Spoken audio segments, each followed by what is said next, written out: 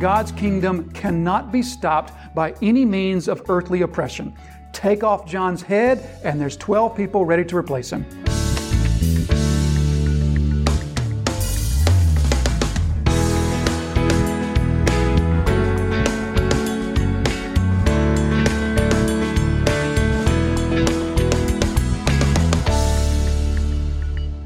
All of God's Word is rich and profound.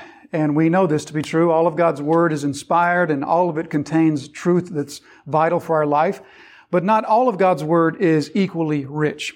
Some sections of God's Word are just dripping with theological richness or points of application that are particularly more poignant than other sections of Scripture. But usually it's the case that when we approach those sections, we know what's ahead of us.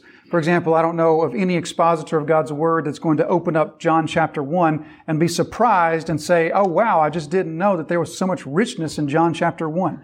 Or John 16 through 19, the upper room discourse with Jesus and His apostles. Ephesians 1, we said repeatedly as we were working through that we knew that we were in one of the richest portions of God's Word.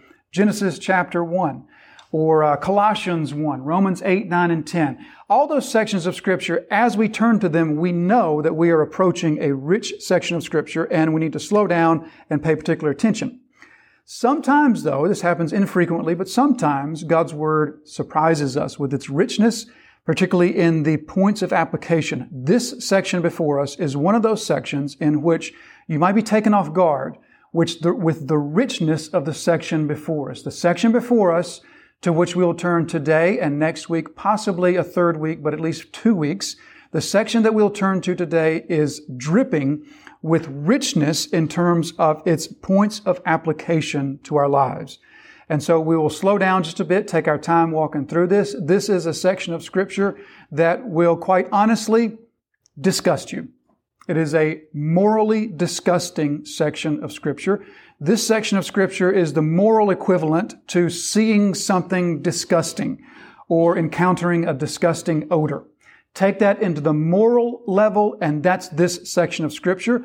At multiple points, you on a moral and an ethical sense are going to say, ooh, this is just awful. So this is not a pleasant passage of Scripture, but this passage of Scripture, like none other, at least in the Gospel of Mark, is going to zero in on a number of things for us.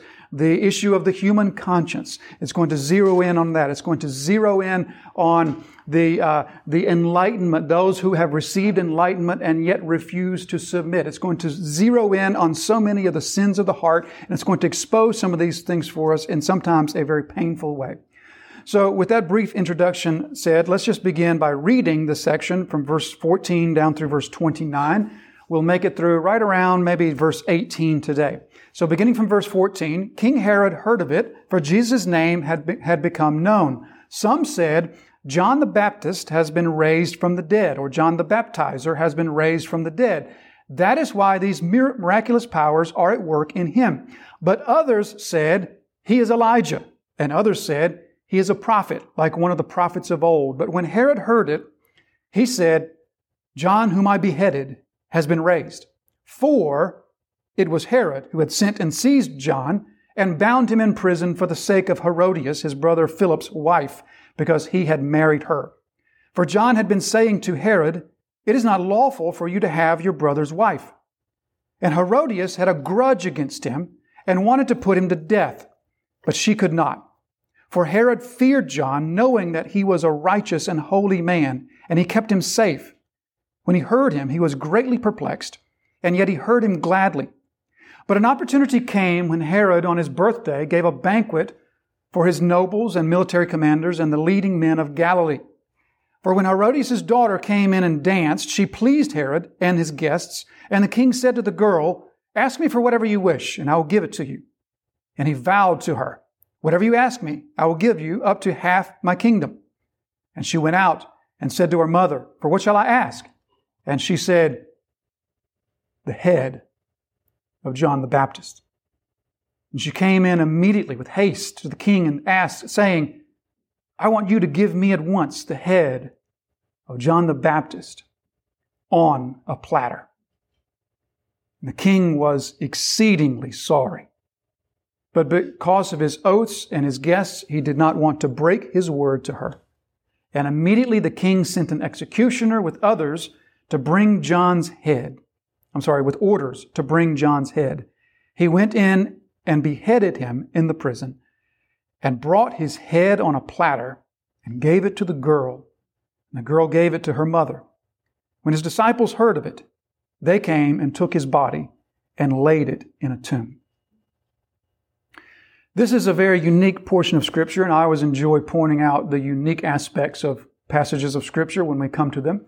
And this is a tremendously unique section of Scripture because this is the only passage in all of John's Gospel that is not explicitly about Jesus, that does not have Jesus as explicitly as the subject, as the main actor, or at least be directly about him in some way. This is a lengthy passage of Scripture that only on a side manner is about Jesus. If this is a passage of Scripture zeroing in on John the Baptizer, this man Herod, King Herod he's called here, his wife, the dancing girl, the guest, the head on a platter. We all know the story. We're familiar with the story, but its uniqueness is going to be striking to us. As we mentioned earlier, this is probably the most morally disgusting passage in all of Mark's Gospel, one of the most ethically disgusting passages in all of Scripture. We can see the plain and obvious reasons for that, the events that take place, but there's much more even behind the surface because this is far more than just a story of a pagan king executing one of God's prophets. It's far more than that. This is a story that follows a pattern that we've seen since early on in God's Word. The pattern is the pattern of God's anointed prophet confronting the evil ruler, the evil powerful man. It all started way back when Moses confronts Pharaoh and said to Pharaoh, in the name of the living God, I say, let my people go. It went from that to, we remember, of course, Shadrach, Meshach, and Abednego as they stood before Nebuchadnezzar, and they said to Nebuchadnezzar, whatever, you bow all you want, but you won't find us bowing to no statue. You can throw us in a furnace and our God can preserve us. Even if He doesn't save us from the furnace, you won't see us bowing before a statue.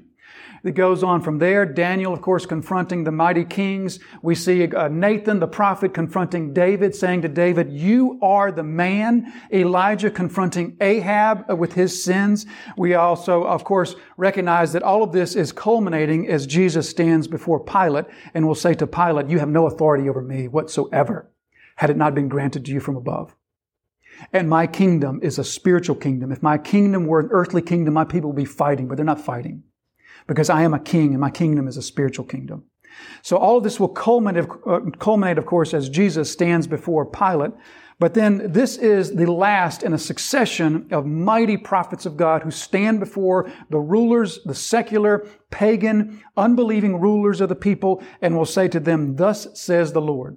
The main point of the passage, well, there's several main points of the passage, but I think the main point of the passage is plain to see. It's obvious. We'll go ahead and point this out as we begin. The main point of the passage is God's kingdom cannot be stopped by any means of earthly oppression.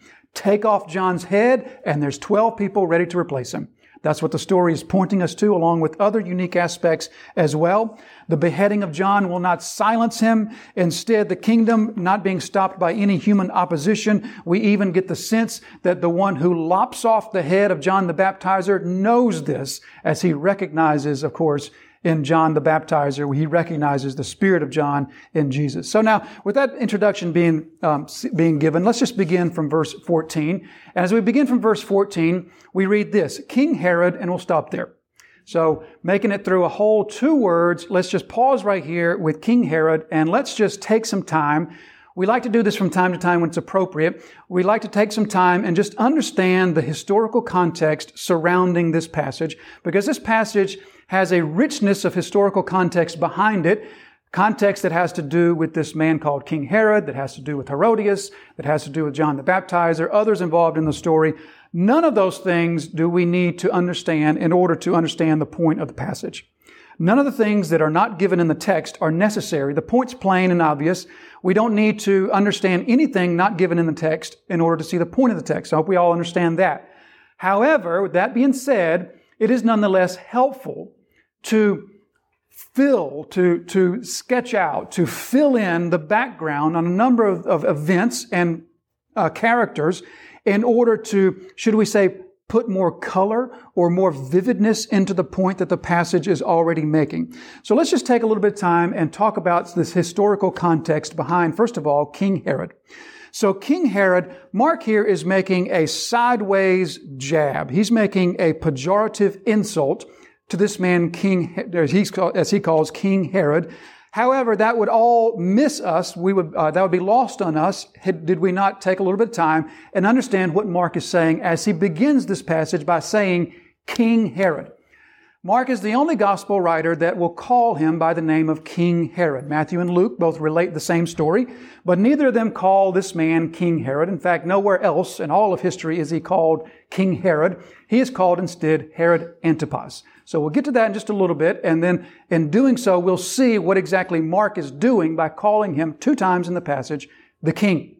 So let's just talk for a few minutes about Herod, because Herod can be a confusing character in Scripture because, well, for the main reason is there's so many of them. There's no less than 5 Herods in the Bible, and all these Herods can get a little bit confusing to us if we aren't clear on who's who and who's not who.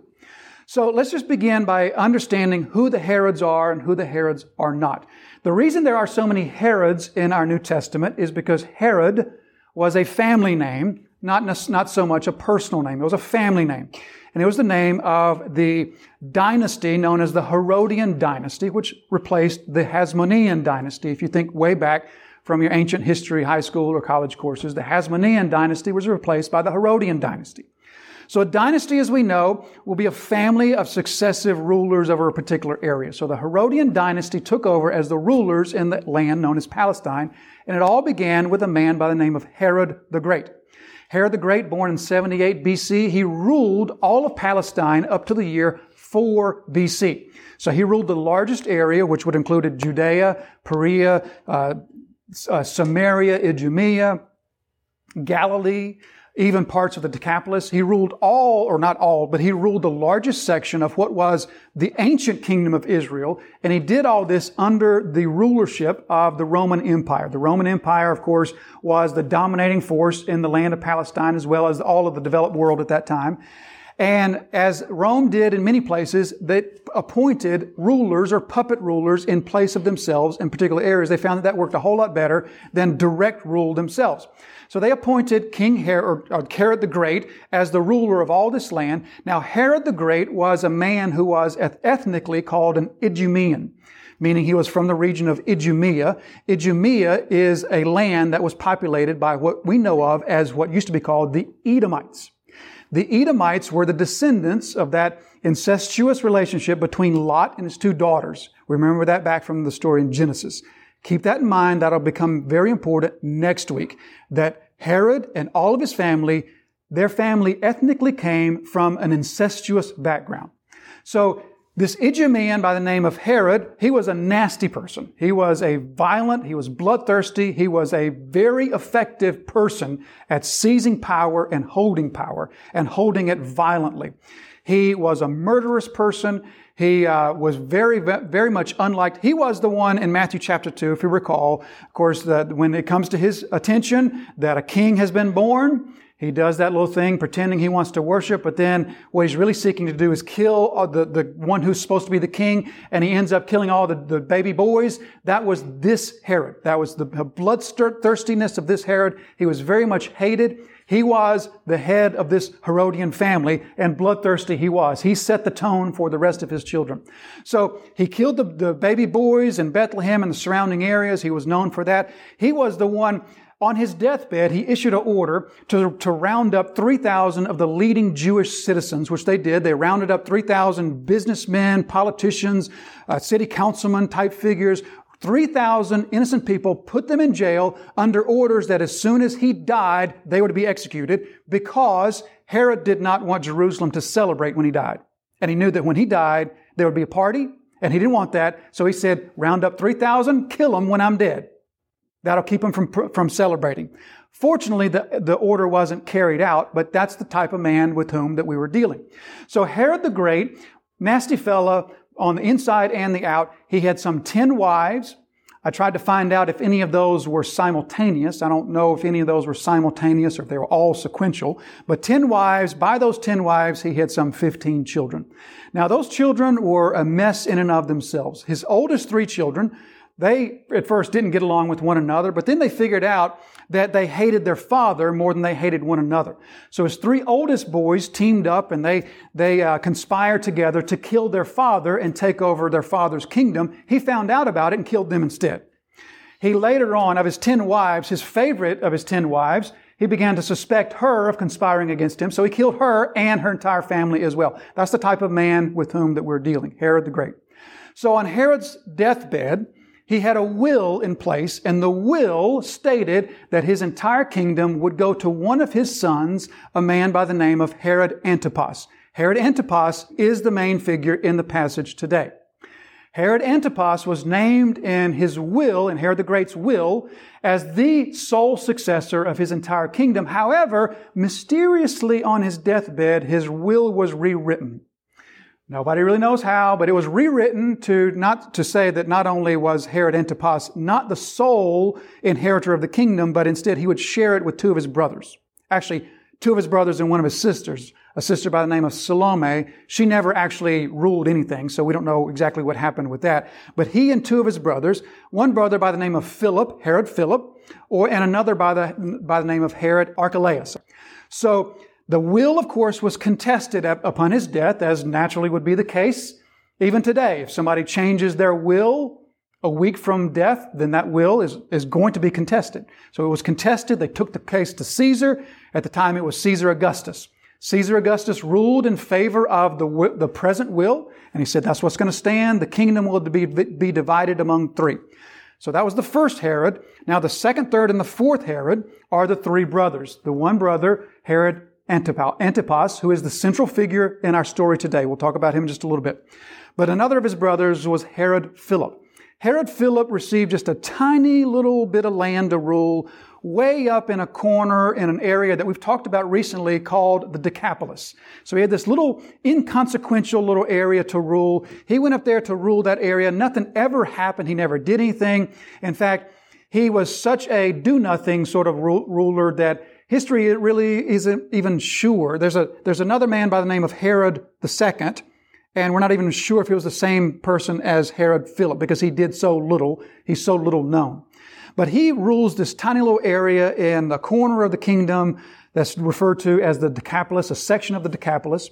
But then another brother by the name of Archelaus, he was given the part of the kingdom which was Judea and Samaria and Idumea. So we recognize those 3 parts of the kingdom, Idumea, but mainly Samaria and Judea. Judea, of course, is where Jerusalem is, and we recognize Samaria. So Archelaus takes control, and if we thought his father was bloodthirsty, then Archelaus is 10 times more bloodthirsty. Within a few days of taking power, one of the first things that happens is a delegate comes to him, and they say, Archelaus, the people were just really burdened by taxes. Can we sit down and talk about how much taxes we're paying? And can we possibly get some relief from taxes? Archelaus' response, kill 3,000 people. So he rounded up 3,000 people that he thought was responsible for this delegation to ask for tax relief and killed them. Well, that upset a few people, as you might imagine. So they send a delegate to the Caesar. At the time, it was still Caesar Augustus. They send a delegate to Caesar to say, we want direct rule from Rome instead of this man Archelaus ruling over us. He is so mean. He's so bad. He's so violent. He's so murderous. We want Rome to rule us directly. Rome denied that. And subsequently, of course, Archelaus was none too happy about the delegation. So what did he do? Murder some more people. And so there was a sequence of murders and protests and riots, more delegates to the Caesar, more murders, more protests, more murders, more delegates. Soon, the Caesar finally agreed, and instead he takes Archelaus off the throne, and instead he puts direct rule over the region of Judea and Samaria under Roman rule by appointing a man by the name of, anybody guess? The direct rule of Rome over Judea and Samaria? Pontius Pilate. That's how Pontius Pilate came to be in control of Judea for the trial of Jesus of Nazareth. You might have wondered why it was that other parts of Israel were ruled by these sub-rulers, these puppet rulers, but instead Jesus stands before Pilate, who is a direct ruler of Rome, and it's because of Archelaus and all the trouble he caused. And so they put the Roman ruler in place by the name of Pontius Pilate. Pontius Pilate stays in power for several decades, about 4 decades, in Judea and Samaria. Archelaus is then taken out. He is then banished to a place by the name of Gaul, which we would think of as present-day France.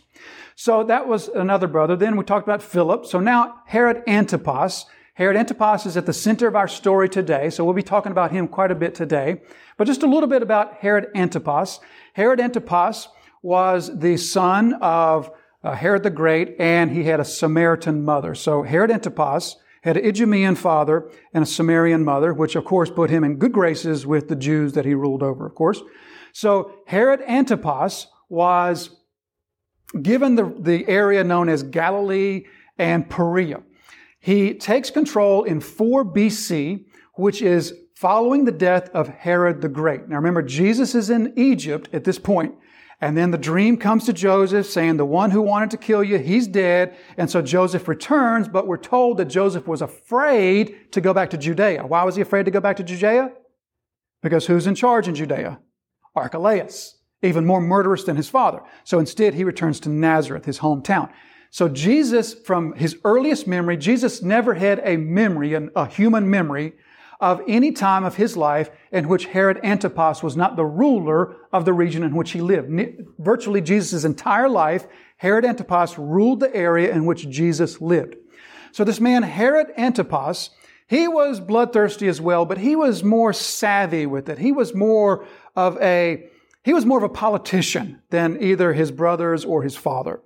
He was smart enough to read people, to know the people that he ruled in such a way as to get what he wanted without necessarily being quite so murderous about it. For example, one of the things that Herod Antipas did was he was the first and only of the Herodian rulers, or the Roman rulers for that matter, who did not mint coins with their image on it, because he understood that that was a hot spot for the Jews. The Jews hated that. They hated having to use coins that had the image of the ruler on it because they associated that with idolatry, and rightfully so. Because we might ask, well, does that mean that our coins today are idolatry? No, it doesn't, because it's a totally different context.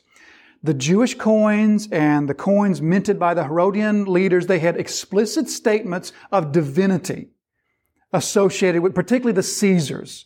And so it wasn't like a quarter with George Washington's picture on it. It was like the picture of the ruler with words acclaiming divinity for him. So it really was a violation of the first commandment for the Jews. And the Jews hated that. Herod Antipas understood that, and so he didn't push that button. He accomplished a number of things. He built some cities. Tiberias was the best known city that he built. Tiberias, of course, we recognize that the Sea of Galilee was really named the Sea of Tiberias. That was the more common name, because that city was on the Sea of Tiberias. So Herod Antipas, he rules for about 43 years. And as we noted earlier, Mark calls him King Herod. Now, what's the big deal there?